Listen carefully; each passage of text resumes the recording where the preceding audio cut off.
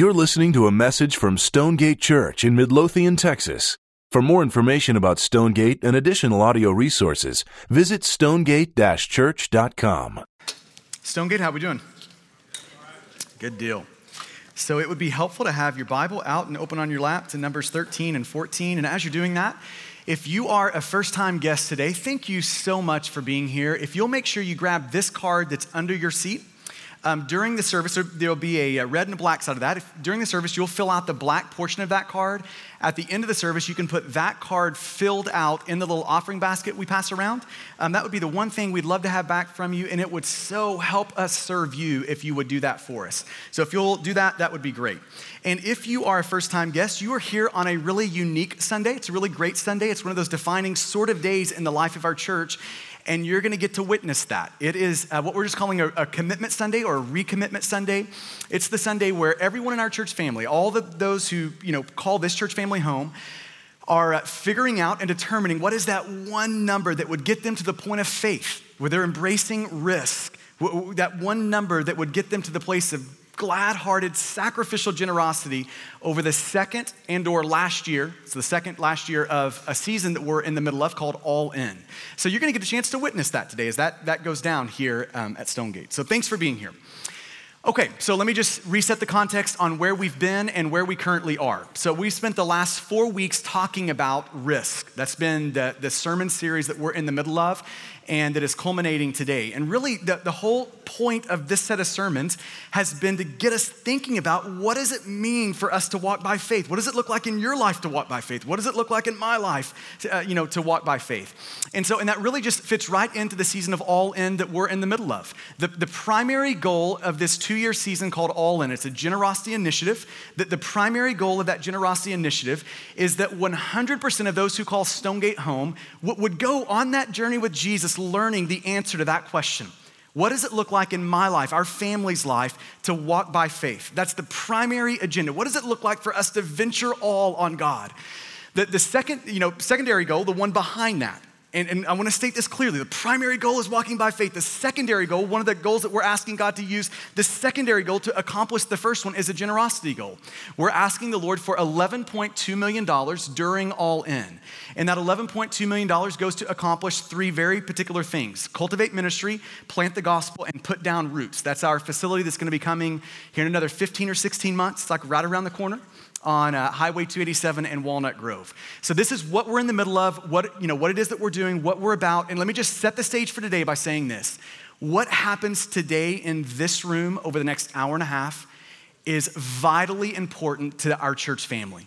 Not just for today, it's gonna send ripples into the next 20 and 30 and 40 years of gospel ministry for our church family. Like what happens right now today is setting the stage for all of that. So I just wanna pray for you that we would all be open to the Lord this morning. We would all have a posture with the Lord that is open and listening and receptive to Jesus. So I wanna pray for you and then we're gonna jump in. Father, would you please help us today?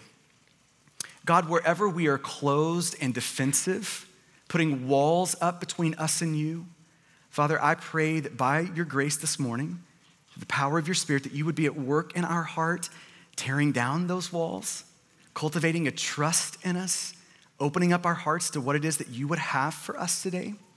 And so, God, would you make our hearts into that, soft, pliable, open to you today?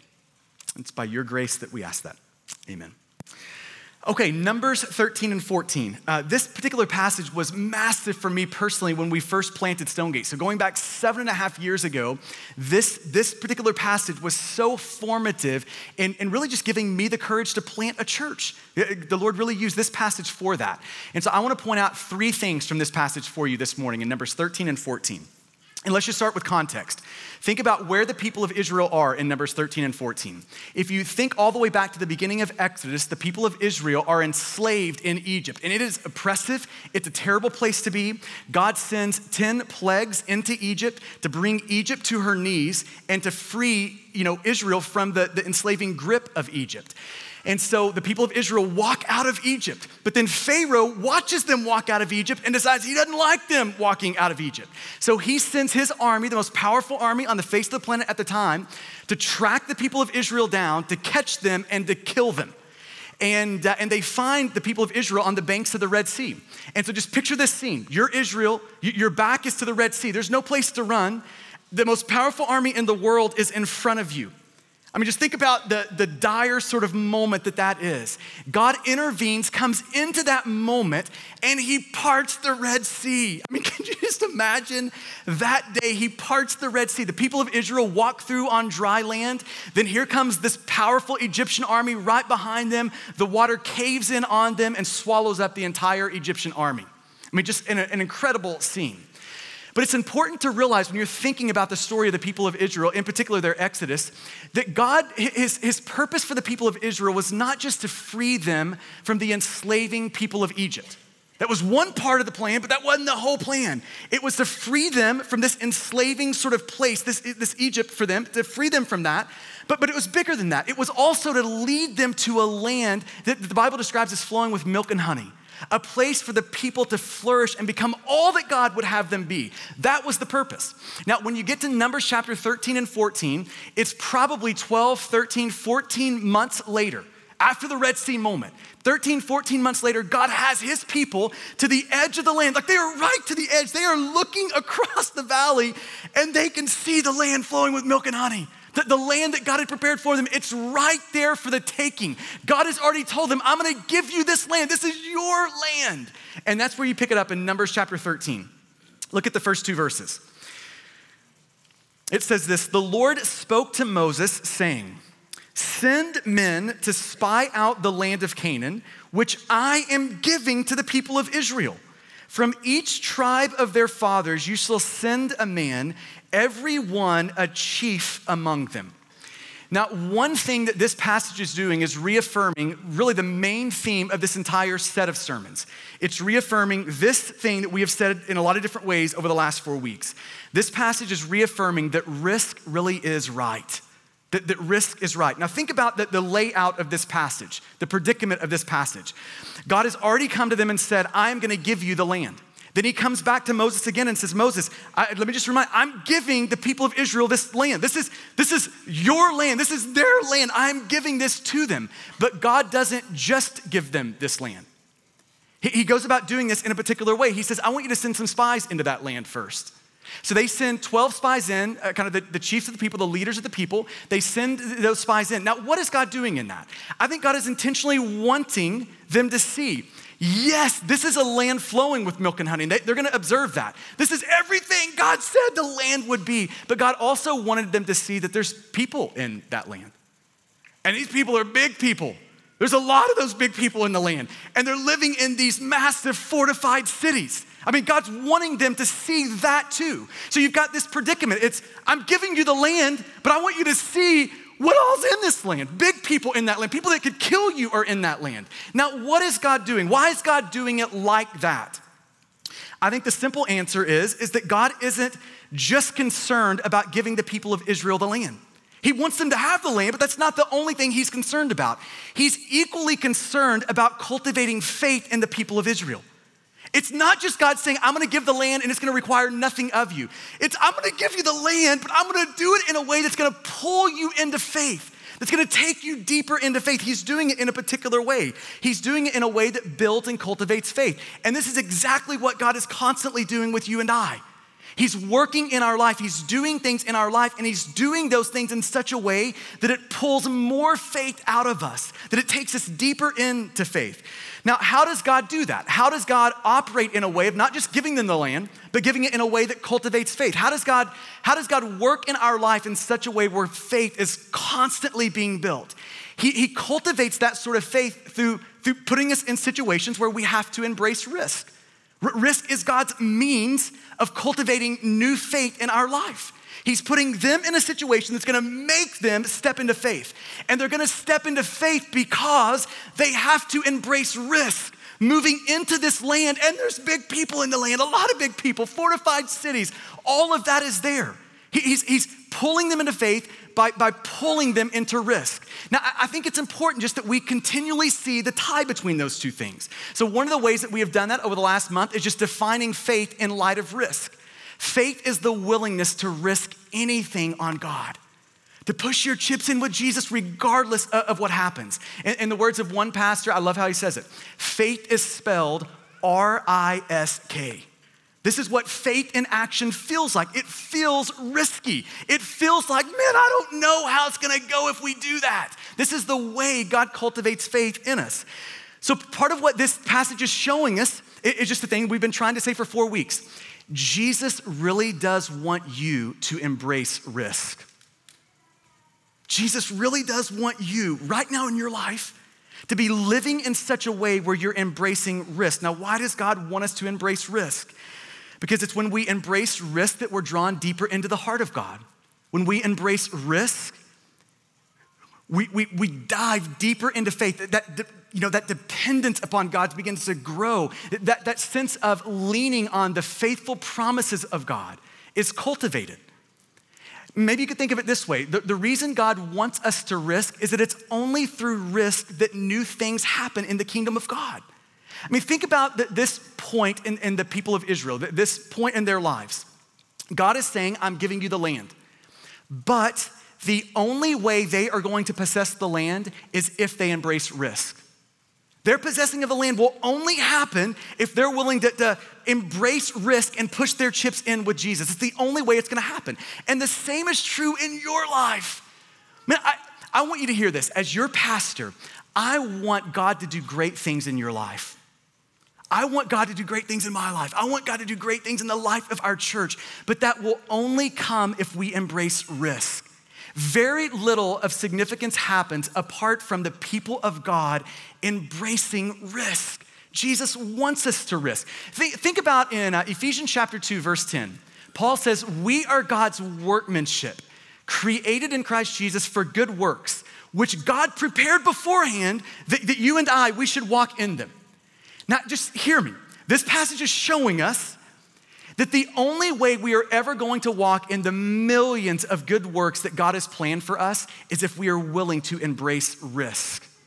Risk really is right. Jesus wants you to take risk. So that begs the question, what risk right now are you embracing for Jesus' sake? I mean, think about your life right now. What risk are you embracing for Jesus' sake? Maybe that's sharing Jesus with a friend or coworker, neighbor. Maybe that's forgiving someone. Maybe that's pursuing orphan care. Maybe that's confessing sin and being vulnerable. Maybe that's new steps to reorder your marriage around Jesus. Maybe that's, if you're single, waiting for a godly spouse. Maybe that's opening up rooms in your home so that you can house people who are in need. Maybe that's uprooting your life and moving to an unreached people group. Today is gonna be an opportunity for us to take a new step of generosity, but there's just a million options. There's as many options as there are lives in this room. But hear me, if we are not risking for Jesus' sake somewhere in our life, it means that we are not living by faith. I love how Hudson Taylor, the missionary to China in the 1800s, says it. He says, unless there is an element of risk in our exploits for God, there is no need for faith. So if we're gonna live by faith, it means we are embracing risk somewhere in a new venture for Jesus.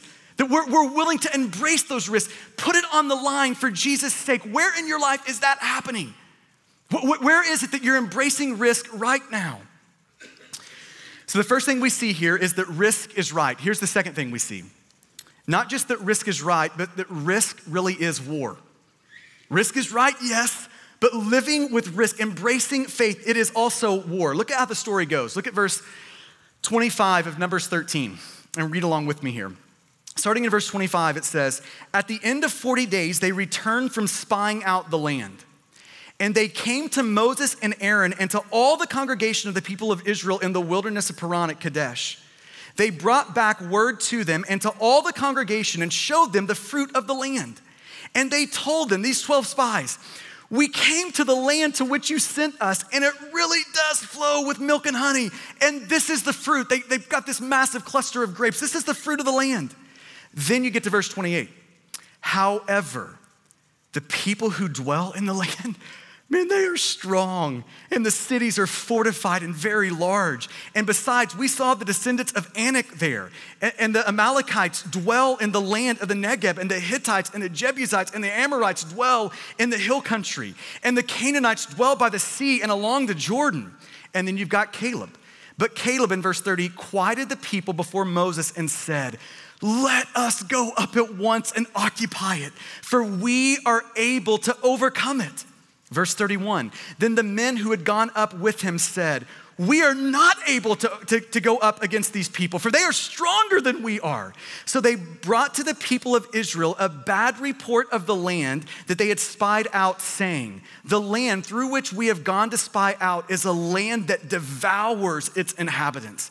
And all the people that we saw in it are of great height. And there we saw the Nephilim, the sons of Anak, who came from the Nephilim. And we seemed ourselves like grasshoppers, and so we seem to them. Now, when you read that passage, it is just like a flashing billboard. Welcome to the war of what it looks like to walk by faith. Yes, risk is right, but yes, risk is war. If we're going to live with an open posture toward God, a willingness to walk by faith, a willingness to embrace risk at every turn, it means war in our life. You see the two voices colliding here. On one side, you have the voice of the Spirit. It sounds ironically like Caleb's voice in this passage. So just imagine the scene. You're presented with a new venture. It's gonna be risky. You don't know how it's gonna turn out, right? You're presented with that new venture, and the voice of the Spirit begins to say, go for it. Push your chips in with Jesus. It sounds like Caleb's voice in verse 30. Let us go up at once and occupy it. For we are well able, by God's grace, by the power of the Spirit, we are well able to overcome it.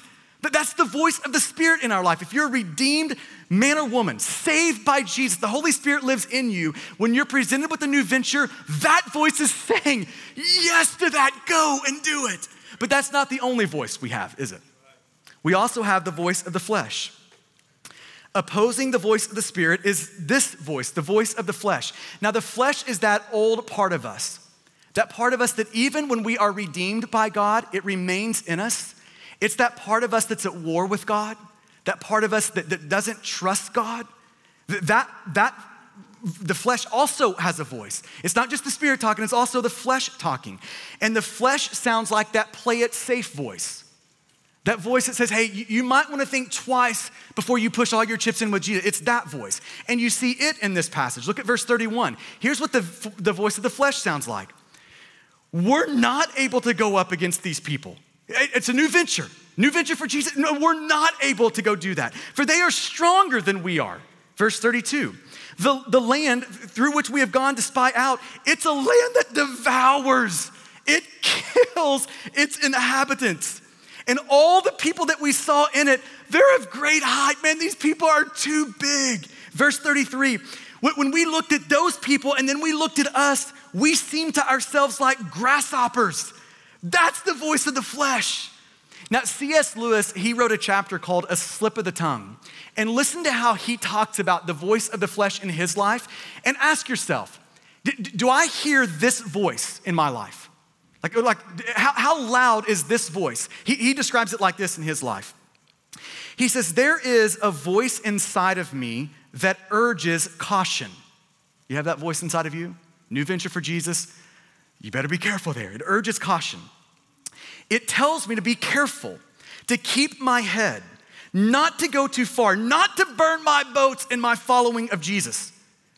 I come into the presence of God, he says, I come into the presence of God with a great fear lest anything should happen to me within his presence, which will prove too intolerably inconvenient when I have come out again into my ordinary life. He goes on to say, I don't want to be carried away into any resolution, any commitment, which I shall afterwards regret. For I know I shall be feeling quite different after breakfast. Do you know that moment? You know God's asking you to do something and you're just so scared to push it in because you know in a minute from now, you're gonna be feeling so much different than you do right now. He goes on to say, I don't want anything to happen to me when I'm before God's presence. I don't want anything to happen to me there at the altar, which will run up too big of a bill to pay then.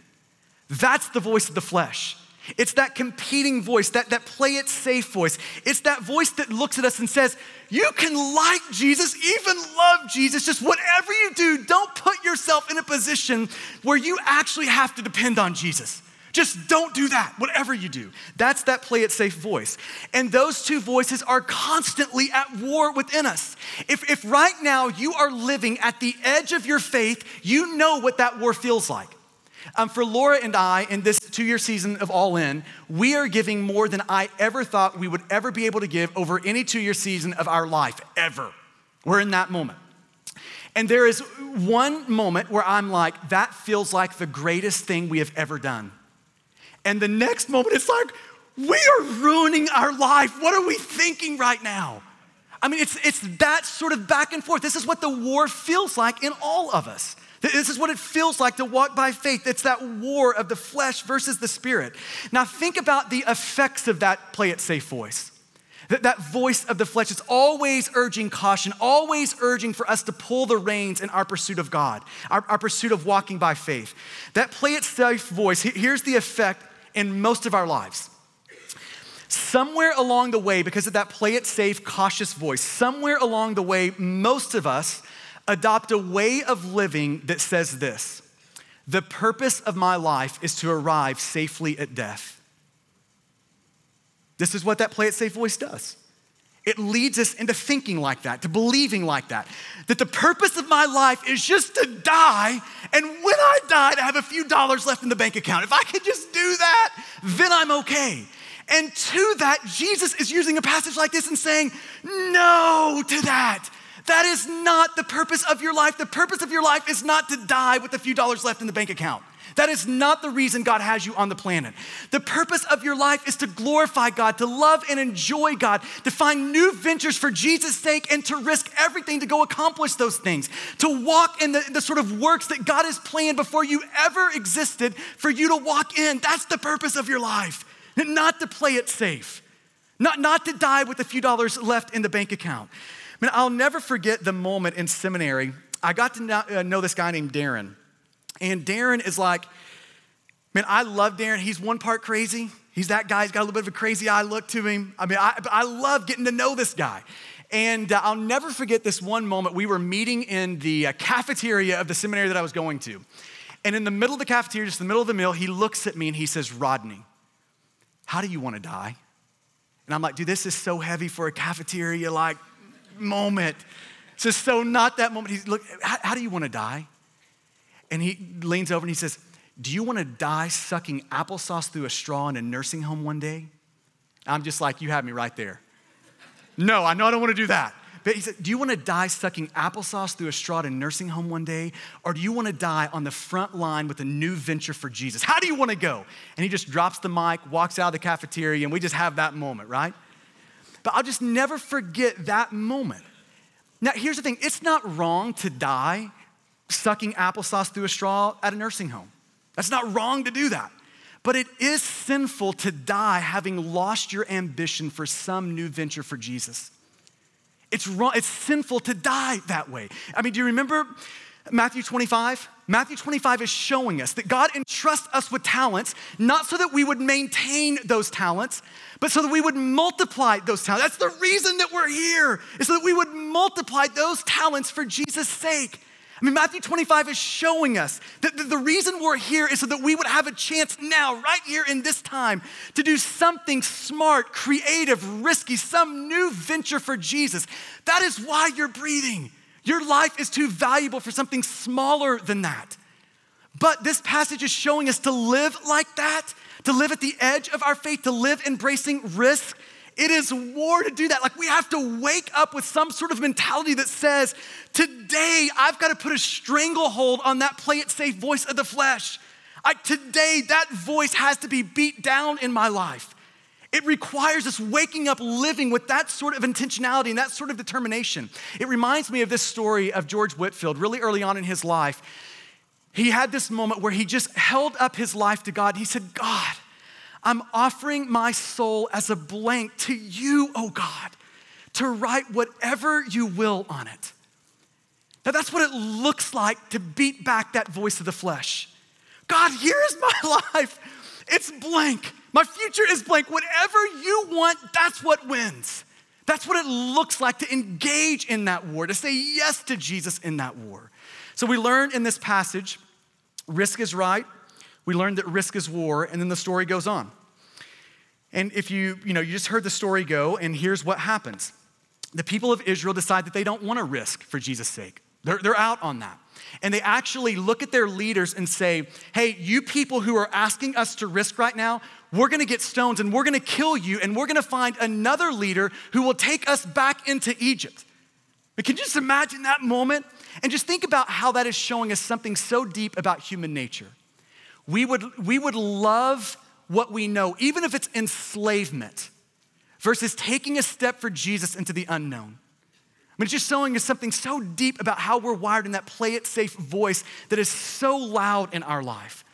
And so they decide they're gonna kill their leaders. Caleb stands up in the middle of that and in Numbers 14, verse 9, and says to the people of Israel, this is rebellion against God.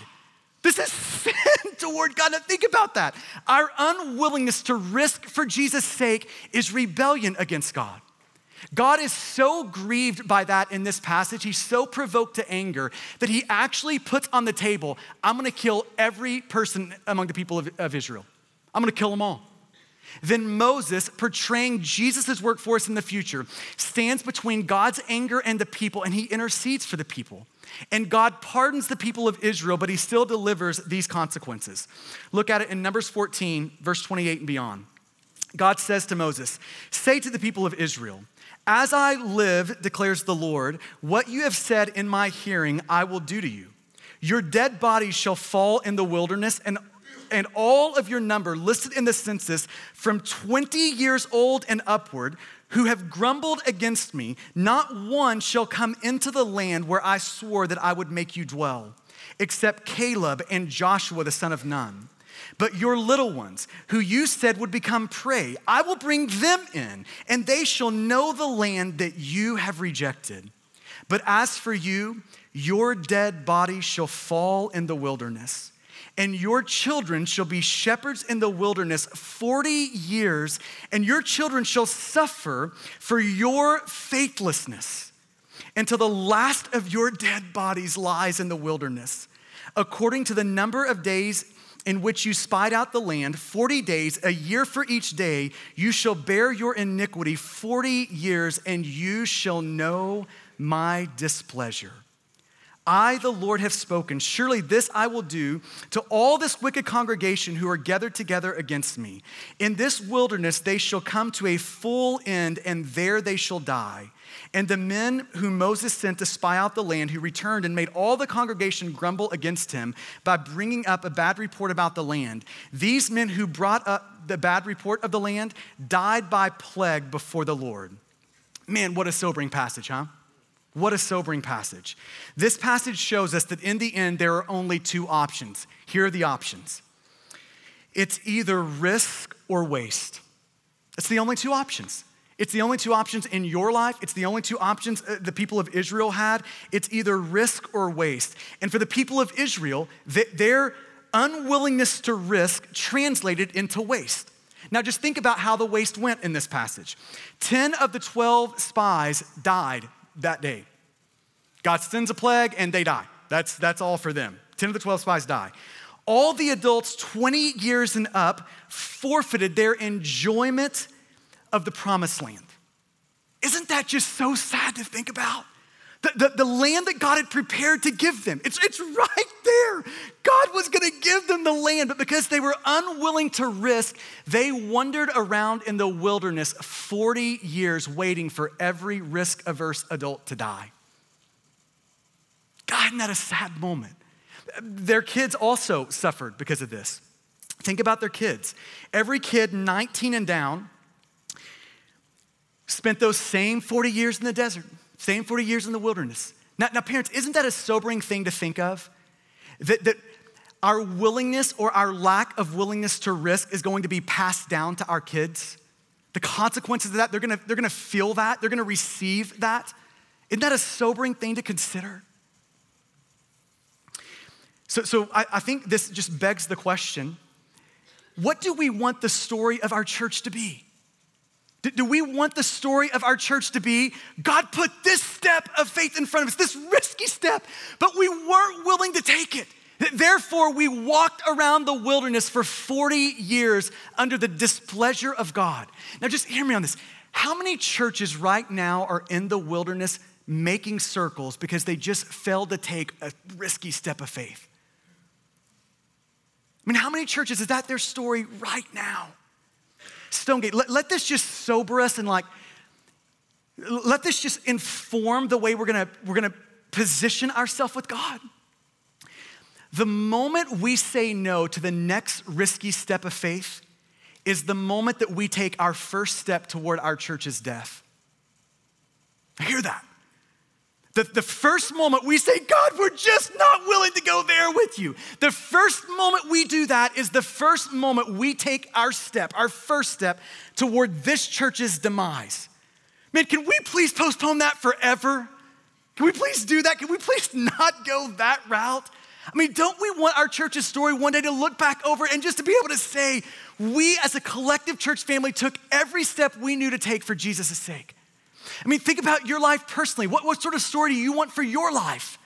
See, if we're gonna be a church family who walks in this sort of, of a way, by faith, embracing risk, if we're gonna be that as a church, it means that we individually have to embrace risk. It means that you individually have to embrace risk. I've got to embrace risk. I've got to get at the leading edge of faith in my life, and I've got to have the courage to stay there. I mean, don't we want that to be our story? Don't we want to get to the end of our life and to be able to look back over it and to say, I took every single risk God asked me to take for Jesus' sake? God, here are the talents you entrusted, multiplied and returned to you for Jesus' sake.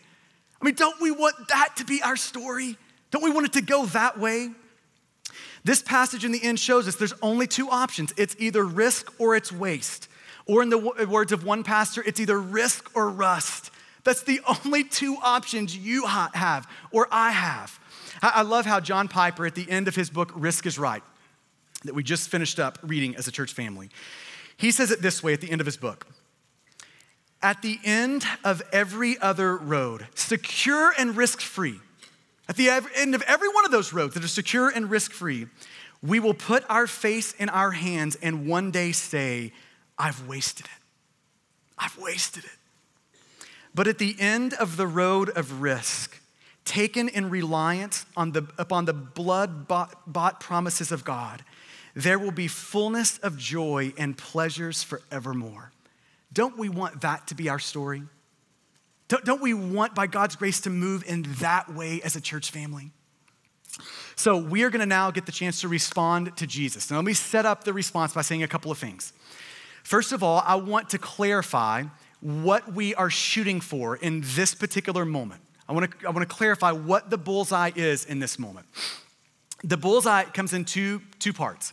Part one, we want to be open to Jesus. That is the goal, that every single one of us that calls Stonegate home would be open to Jesus. Now, let me just clarify one more time what openness to Jesus looks like. Here is what being closed to Jesus looks like. Being closed to Jesus looks like us coming to God with the things that are negotiable in our life, but everything that we're really looking to for life, we're keeping that in the safety deposit box behind us under lock and key. So everything we're really looking to for life stays back here, and we'll bring to you, God, what's negotiable.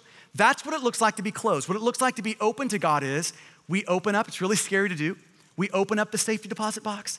We bring out all the really valuable things in our life. We put those on the table before God.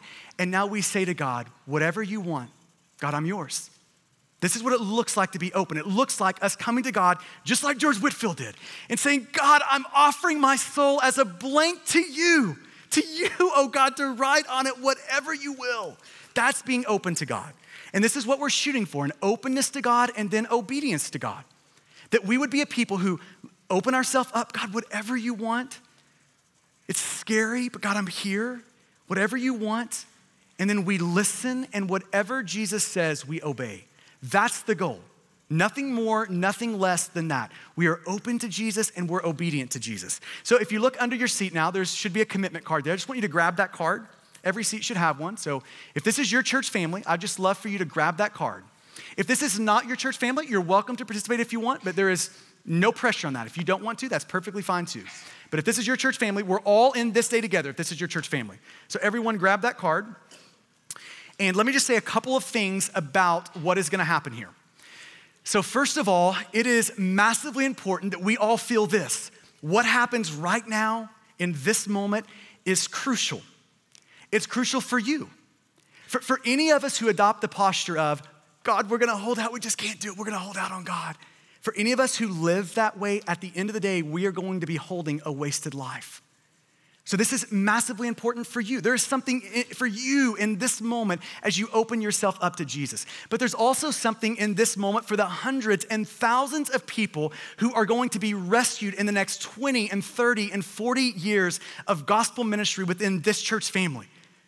Our generosity right now is gonna ripple into and make possible all of that in the future. So this is a massively important moment. Secondly, let me clarify this. What you're about to write on the card is your total commitment over the last year of All In. And it's your total. It's not just above and beyond. It's the total of your generosity towards Stonegate for the last year of All In, for the second year of All In. So that's what you're gonna be writing on that card. And this is something we're all gonna be participating in. Even if you participated last year at this time, we're all in this moment right here together. Now, you might fall in one of a couple of places in light of this card. The top portion is for those who you are fairly new to Stonegate, you didn't get to participate last year. Maybe this is gonna be one of your first times to ever give generously, sacrificially. Maybe it's the first time for you to ever do that in your life.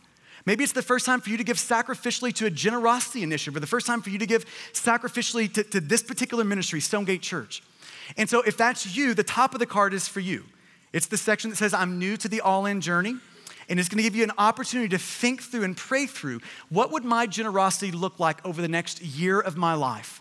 What would be that one number that would represent sacrificial and glad-hearted generosity? What would be that one number that if I give that, it's going to literally change me at the core level? Now, others in the room, the second, kind of the bottom half of the card is for you. So it's, I'm already on the all-in journey. And then it has the next section down is my current commitment is blank. That's what you would have committed last year at this time as we started All In. So that's what would go in that blank. And then we're really gonna fall in two sections. If you were with us last year and you made a commitment to All In, there's one of two places you might fall. For some, you took that risky step of faith last year at this time. You committed to a number that represented sacrificial and glad-hearted generosity, and it is cut deep into your life over the last year. It's been hard for you. It is still sacrificial. And this is a moment for you to be affirmed by Jesus. This is a moment for you to be strengthened in your commitment, nourished in that commitment, encouraged in that commitment. It's a moment for that to happen for you. For others in the room though, you made a commitment to Jesus last year and you're realizing God just is nudging you and working in you and operating in you where you have come to realize the Lord wants another step of faith from you. You were sacrificial last year at this time, but you're realizing it's no longer sacrificial. Maybe your income increased, maybe your faith increased, maybe your expenses decreased, but you're just to the point of knowing that the Lord is saying it's no longer sacrificial, that the Lord is wanting more for you. He's wanting to take you deeper into the life of faith. And so that last little blank would be there for you. And let me just clarify this. It is massively important that you put your name, address, phone number, all your contact information on that card. Okay, so here's what's gonna happen now.